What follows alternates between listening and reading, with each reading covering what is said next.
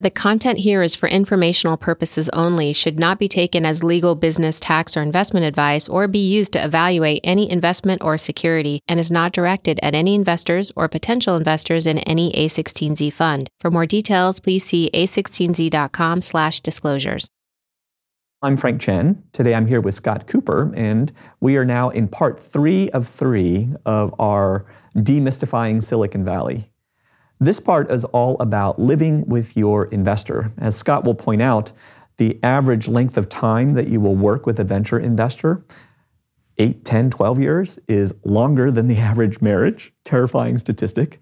And so you want to make sure that you understand how to work and pick with an investor that you can live with over a long period of time. And so we're going to talk about ways that you can think about getting the most out of your venture investor and board member, and how to handle situations, from the bad situations where you have to wind down the company to the awesome situations where we hope you find yourself, which is you're doing an IPO for your company. So let's dig right into it.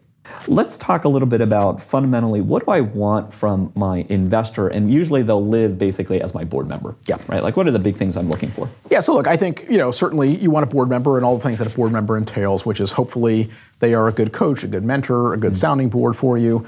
Hopefully they're good, stewards of corporate governance and help you kind of think through important strategic decisions for the company. But then I think more importantly, and this extends beyond often just the general partner who's sitting on your board, you want some value from them that allows you to help you accelerate the growth of the business. I mean, ultimately, you and the venture capitalists are along for the same ride, right? Which is you're both trying to achieve an outcome that yields a very important, long-standing, hopefully independent and publicly traded company. And so, whatever the venture capitalist can do to help you with that, whether it's making customer introductions or helping you understand, how and when to add a CFO or a head of sales, or how best to kind of navigate, the PR and marketing world, and who are the right press relationships to have. All those things are, I think, fair game where kind of good VCs find ways in which they can be valuable to entrepreneurs in that regard. Yeah. So one of the jobs of the board is that they can fire me as the CEO. Yes. Okay, so now I've got this weird incentive, which is, on the one hand, I want that partnership. I want to get great advice. And on the other hand, like, if I share too much, or like I'm too open about my vulnerabilities or my shortcomings, like I could get fired. And so how should I think about transparency, trust? Exactly right. It's a little bit like the relationship, probably your youngest has with you as a parent, right? Which is, okay, I want to be truthful. Right. I want to tell them when I've wrong, but I know there's consequences for doing that, right? So that's exactly right. Look, I think, so you're absolutely right, which is, look, the fundamental power the board does, of course, is to be able to hire or fire the CEO. Now, we talked about this in a different session. It's also changing these days, which is often the boards are not controlled by the venture capitalists, but controlled by the CEO and other common shareholders, in which case the board really can't, the venture capitalists can't unilaterally do anything. They would have to actually really generate consensus with a much broader set of folks. So I think some of those risks of kind of, a VC being, kind of random, or, not thinking through these things and doing that is much, that risk is much lessened today. Yeah, technically they can't outvote me. That's exactly right. They would have to kind of, co-opt other members of your kind of, constituents to do so. But that notwithstanding, I think even in the scenario where that's not the case, I think you're right. I think what it means is, look, you still have to build a relationship, though, where you are willing to share enough information to kind of get their advice and get their help. In some cases maybe that means you're vulnerable, but I think in most cases, I think most VCs would say, hey, look, if you can tell us stuff and we can help you fix it and help you address it, then there's no reason. It doesn't necessarily mean that every time you do something wrong, you get punished and you basically find yourself out of a job. So I think most people are pretty rational about this. But you're right. There is this kind of strange dichotomy of kind of having somebody who's also your boss essentially be your consigliere as well. And then, sort of as I build the company, I'm going to basically grow the board from people who invested money, right? So I have a Series A investor who takes a board seat, then the B investor takes a board seat. So now I've got like a whole cat herding exercise to go through. And there are situations in which the economic interest of my investors, A's and B's and C's, can diverge. Absolutely. Right? Like I might get into a situation where somebody's heading into a fundraise. They need a liquidity event. Right? They need to put up some dollars. And so like now they're pressuring me to sell the company. Yeah. Right. Whereas the A and the B investors might be like, no. We're like, let's go for a bigger outcome. Yeah. So how do I manage these situations? Those are tough situations to manage, and I think again, as a CEO, it's really important for you to kind of understand exactly what those incentives are. And you mentioned it. Hey, maybe I as the VC need to go fundraise a new fund, and so I need to show my LPs that I'm smart and I'm making some money, and we get an acquisition offer for your company, and for me it's a good outcome, but maybe it's not a good outcome for you and others. Now, the good news is, as a board member, you are a fiduciary to those shareholders, and so, you do have legal constraints on your ability to be completely self-serving, but, still, even within that, you have to think about it. And so, this is, oftentimes you'll see, you may have heard of this term called a waterfall analysis, which is oftentimes it's a mechanism by which often the lawyers will do it for you for the company. And they'll say, hey, look, if you sell the company at this price, here's what the A people will get, here's what the B people get, here's what you and your employees get. And it's good in those situations to look at that, because that will help you understand if you do have this kind of divergence of interests among folks. Again, I think as with all things, look, the best thing you can do is hopefully you've stacked your board with good people who are rational and who respect things like fiduciary duties, and you can have a meaningful conversation around that. Yeah. In theory, the board is supposed to be exercising the duty of care, yes. right? And in theory, they're not supposed to put their own interests ahead of all of the.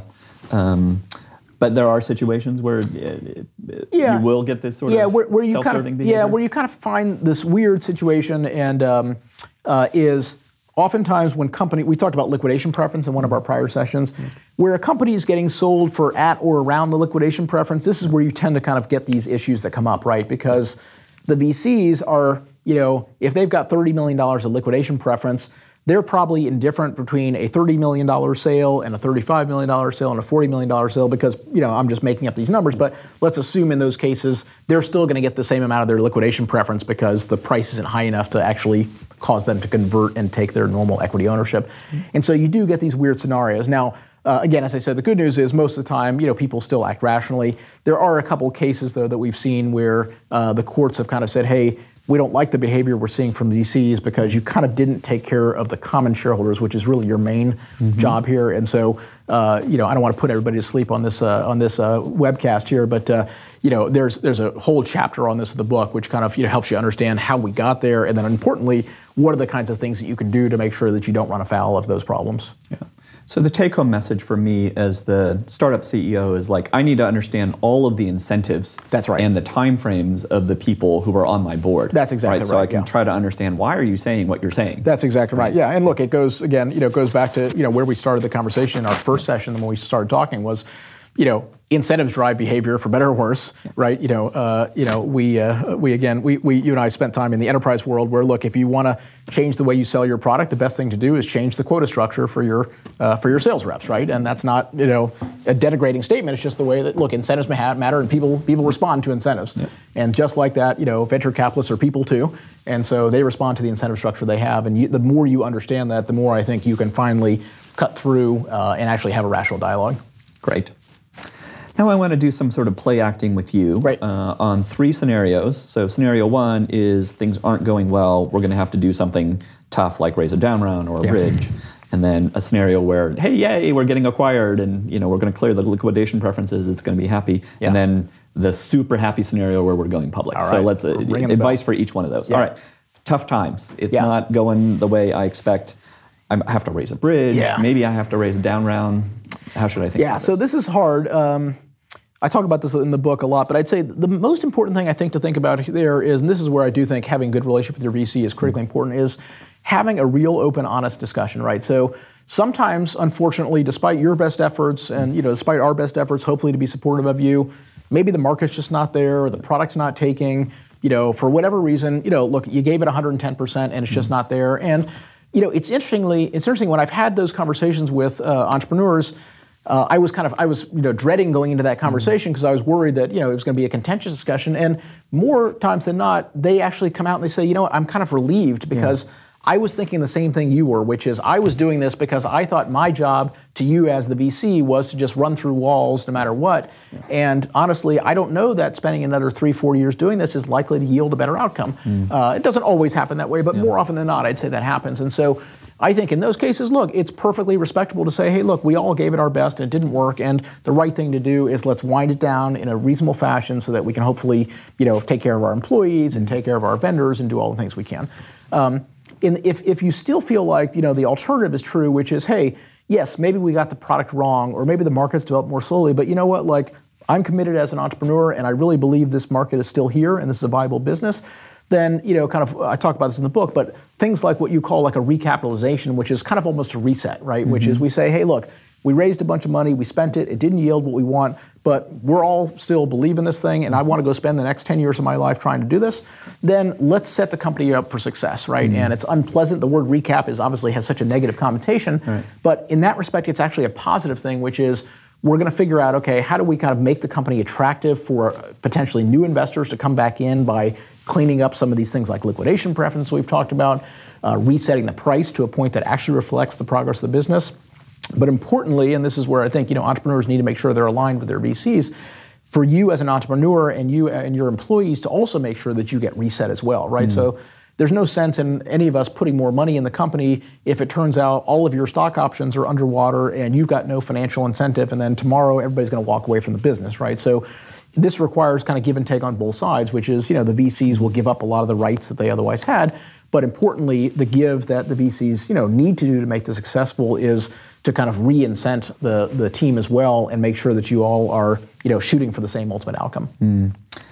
So there's a lot of emotional freedom just sort of listening to you talk, right? Because even if we have to wind it down, we can have the conversation and then realizing that like half your portfolio is going to go belly up anyway. Right. I don't have to feel like, oh my God, I'm like the world's biggest failure. Right. Which is like, you're kind of expecting this. I think that's right, yeah. I mean, look, it's more, obviously, look, it's more emotional and more personal for you as the entrepreneur, of course, right? Because you've, this has been your life's dream. Tears, yeah. But you're right. So you shouldn't feel sorry for the VCs, right? And I certainly would never suggest that you should feel sorry for the VCs, because you're right. We expect that kind of risk is what's inherent in the business. Yeah. The more important question is really, do you still believe in the market? Do you still want to pursue this? Or also, do you feel like, hey, it was a good idea, but just for a variety of reasons, didn't materialize in the way we thought, and the more rational thing to do is go do something else. Got it. Great. Let's move on to scenario 2. Great. So we're getting acquired at an attractive price. Yay. It's not quite an IPO, but it's not a wind down. It's not a recap. So what are things that are important to think about as we're going through this process? So maybe let's start with sort of how are we getting value? Is it cash or private stock or public stock? Let's start there. So there's lots of things to think about, right? One is, you're right, which is, look, what's the economic interest we're getting here? And, sometimes, as you said, that can be, you might be getting paid in cash. Sometimes you might get stock of the other acquirer. And so depending on the scenario, right, you may want to do some homework if you're getting stock to understand, what do I think about that stock? What do I think about the prospects of that company? Because your economic future is now going to be tied to the success of that business as well. I think the most important thing, though, to think about, obviously price is important, so I don't want to belittle that, but the next most important thing to think about is, what is the go-forward business going to look like, right? So are you being acquired because they really love your product and love your vision, and now you're going to go be the general manager of some new unit in the company and have the ability to affect the vision that you had hoped you would affect as a standalone company, but now inside of a bigger, better resource, better capitalized company? That's wonderful. Obviously, if you're signed up to do that and your employees are signed up for that, or are they saying, hey, you know what? We really like those engineers, but all these sales guys, all these product guys, we don't need them, and so like we're going to incent the engineers to stick around, but quite frankly, we want you to lay off everybody else before you kind of, come over. So I think those are the most important things, which is kind of, what is going to happen to the employees? What does the go-forward business look like? And, again, I know we all get excited and we like to talk about the price because, of course, it's a lot more fun and sexy to talk about money, but I think, managers and CEOs make their reputations, quite frankly, in these types of situations where, they are thinking first and foremost about kind of the prospects for their employees and their team members, not secondary to the actual, value of the company. Right. So who's getting a job, who's not getting a job? That's right. What are the terms of the stock options? That's exactly right. What's the financial incentive going to look like, right? Are they going to give you new stock options in the new company, or are they just going to take the ones you had and move them over? Sometimes people do what are called retention bonuses, right? Where they say, hey, you know what, like for the first 2 or 3 years of the deal, on each of the 1-year anniversaries of the deal, if you're still here, we're going to give you maybe a cash bonus, or we're going to give you a stock bonus. So all those things that kind of allow you to kind of get a better sense of what is that go-forward structure going to look like. And is that something that you as the CEO believe you can sell to your employees to say, hey, look, we gave it a shot, we did well, and now here's an opportunity for you to both enjoy financial reward as well as feel like you're enjoying the reward of being in a bigger company and having access to more resources. I hear that sometimes in these cases, and also with the recaps or the down rounds, there are these things called management carve-outs. Yes. Like what are they? Yes. Should I be looking for one? Is that a good thing, a bad thing? Yeah, sometimes you'll see, management carve-out, management buyout, MBO sometimes is what they're called. So the basic idea is typically, sometimes what happens is, and it goes back a little bit to this liquidation preference discussion we're having, is the company might be doing well, but there may be so much money invested in the company that even in a nice acquisition, a lot of that money ends up going towards people like me, the VCs, as opposed to you and the people who can actually go have to run this business now. And so oftentimes what the VCs will do is say, hey, look, we want to incent you to kind of be motivated to try to find a buyer for this business if we all agree that that's the right outcome for the company. And so essentially the VCs will say, look, let's carve out some of the money that might have otherwise gone to the VCs or in some cases other common shareholders and make a pool that effectively becomes a bonus pool for the executives and or the people who are responsible for the acquisition. And that's a perfectly fair and a reasonable thing to do. We do it in many cases in that scenario. And then in addition, on top of that, sometimes the acquirer themselves will also put an additional incentive pool in place and say, okay, as we talked about post the acquisition, maybe on the first and second and third year anniversaries or something, we will also contribute to a pool that will incent longer term retention for people. Got it.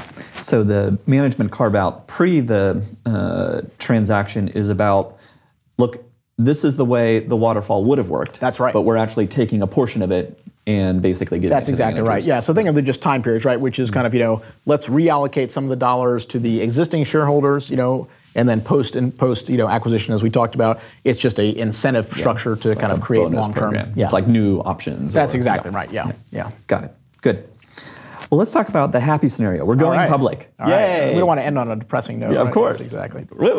Here we go. This is what Silicon Valley does, is create IPOs. So maybe talk a little bit about picking an investment bank and what are some of the incentives they have and they bring to bear. And are they always aligned with my existing investors, or can they be sort of differently? The investment banks, you've heard of these names, Goldman Sachs, JP Morgan, Morgan Stanley. Their main job is to kind of, help you prepare for the IPO and make sure all the documentation, everything's ready, and then to basically kind of shepherd you through the process by introducing you to all the relevant institutional investors who will hopefully go on to kind of, be the long-term shareholders for your business. And so, they do that. They're professionals. They do this all the time. So, you certainly generally don't go through that process without an investment banker. Where the conflicts potentially come up is, they've got kind of two clients, right? Which is you're their client for this transaction, but a firm like Fidelity or T. Rowe Price or BlackRock, who is a institutional investor who buys shares all the time in lots of IPOs and also trades shares through the desks that the firms have, they're also a client of the bank, right? And so there's this tension. You see this in the pricing for when IPOs are priced, where your incentive as the entrepreneur is I want the price to be as high as possible because that means I raise more money for less dilution, right? But I don't want to be too high where obviously the stock trades, kind of poorly the next day. And, the financial investor has the opposite incentive, of course, which is I'd like to buy it as cheap as possible so that I have the maximum amount of upside in the stock. And so this is where I think sometimes fairly and sometimes unfairly, I think the bankers are accused of potentially kind of favoring the institutional investors because they are the repeat players for the business at the expense sometimes of the company. Having done this once, I was a banker, earlier in my career, and having seen the process, there's always some, I think truth to that, but I think more likely these are just more art than science, quite frankly, and it's really hard to know based on the demand signals that they get exactly where to price the stock. And so, sometimes they get it right, sometimes they don't. I think it's probably a little bit unfair to assume that there's all kind of nefarious, activity at work here. And what do I want to get out of my board in this situation? Are they basically sort of at this point not that important? Yeah, the board really starts to shift as you go public from being kind of, more active and probably more, in some cases more valuable in the business to more of, quite frankly, a governance and a legal board in that sense, right? Which is making sure that the process is good, making sure that you're doing your audit committee and all the other things. So it's not that boards are irrelevant as a public company, but I would say the nature of where boards spend their time starts to shift towards more compliance-related activities versus kind of, potentially forward business-looking activities. Great. Fantastic. Well, Scott, thank you for spending so much time demystifying this entire process. I appreciate it, and I hope this is helpful, and I hope people will find they can go buy the book and dig deeper into a lot of these topics. Yeah. If there's one big takeaway from having written the book and then been on the circuit promoting it, like what's the big takeaway you would want entrepreneurs to take? Yeah, look, I think the biggest thing, and we hit on a lot of this, is look, understand who your partner is. As I mentioned, somewhat facetiously, but it's true. These are marriages, right? You're going to be with these companies for 8, 10, 12 years. And so, I don't want to overstrain the analogy, but the concept of dating and understanding them really is relevant here, which is, you wouldn't get married without really understanding your spouse and who they are and what makes them tick. And I think in many respects, that is the equivalent of the dating process in the venture capital game, is know what their incentives are, know what they're interested in, and, make sure you're aligned. Great. All right, congratulations. You've made it to the very end of part 3 of our 3-part series with Scott Cooper. Hopefully you got a really good sense of what goes on inside our heads when you meet with us, because you understand what our incentives are, how we work, and how we're trying to help you build a big, great, durable software business. We hope that this encourages you to continue your entrepreneurial journey, that it demystifies part of the process.